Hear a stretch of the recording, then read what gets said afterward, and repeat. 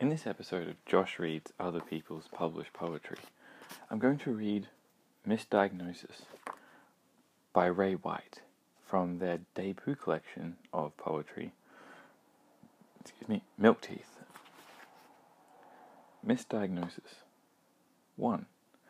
Misery Guts makes mountains with crackled knees and rusted bed sheets, summons swelling seas with oscillating fan, mends sock holes with instant noodles, eats leftovers with greasy slick hairpins. 2. Sad Sack stalls alarm, sleeps through raucous band practice by local galahs, misses meds by several hours, sings fictions in the shower, cellophane curtains snatching at bare legs, hauls weights in the gym with mechanical maneuvers, eats frozen peas straight from the bag. 3.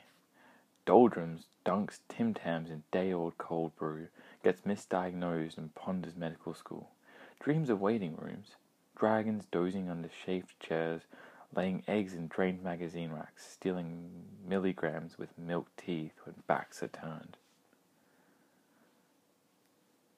Thank you. And on to the commentary for Misdiagnosis. Actually, I'm going to start with the book Milk Teeth. This is Ray White's first collection. She's a Brisbane-based poet, and I'm always trying to read more Aussie poetry. Being Australian, I kind of feel I should be reading more contemporary fiction. Contemporary poetry. And this was an interesting one.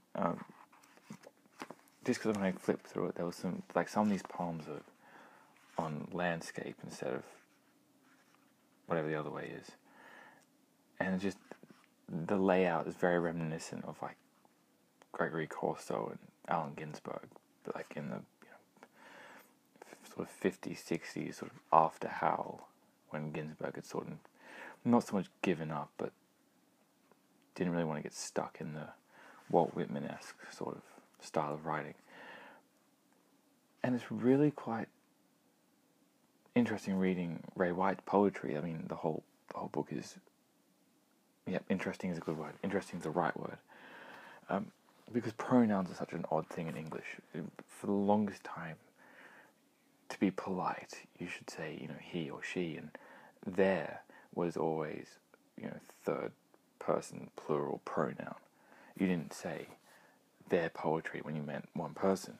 Whereas now, with the whole sort of, rainbow of gender identity, it's not so black and white, not so straightforward.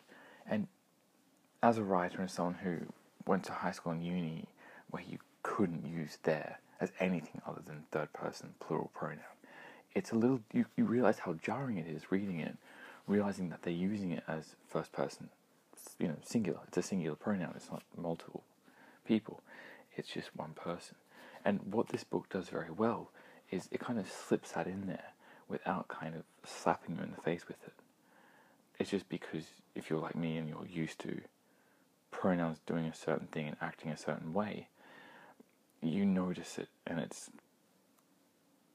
done very well in here. Ray White does a very good job with all that sort of stuff. And I'll summarize the synopsis on the back of the book, which is, where is it? Ray White's edgy and playful poems challenge notions of category, identity, form, and gender. Bodies transform, nature morphs, and words dart and shift. White's wise and provocative poems define new ways, new languages. I always have a problem with the synopsis on the back of poetry books. They always just make things sound so, I want to say wanky, so I'm going to say it. But that's just how you review poetry books, apparently. Everyone does it. But then so I usually ignore the back of a book, unless it's got reviews, and, a brief, like a snippet of poetry. I feel like that's the best way, the best synopsis of any book of poetry, is to find a really good stanza or couple of lines that just sum up the book. And the reason I read Misdiagnosis, because there's actually 2 or 3 I've got bookmarked to read for this podcast, is the kind of calling someone, misery guts, instead of giving the person a name, or, and sad sack. Like this misdiagnosis is broken up into 3 parts. and each part is, misery guts, then sad sack, then doldrums, and it's kind of different images, different sort of states of mind, and because it's not vague in a bad way, it's vague in the reader very much imprints themselves in this poem, and how you read it says a lot more about you as a reader than it does about what's on the page, which I really enjoy.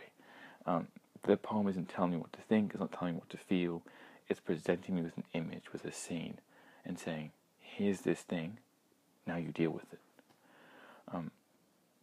Which I quite like. It's a whole, I think I said this last podcast, it's easy to tell people what to do and tell people what they're seeing.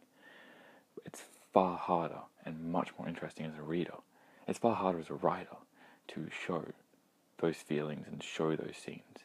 And it's much more enjoyable as a reader to be shown, not told. So I hope you enjoyed my reading Misdiagnosis by Ray White. I will be reading a few more on this podcast, probably over the next week or two. If you made it this far through my commentary, as ever, thank you so much. I really appreciate it. Thank you.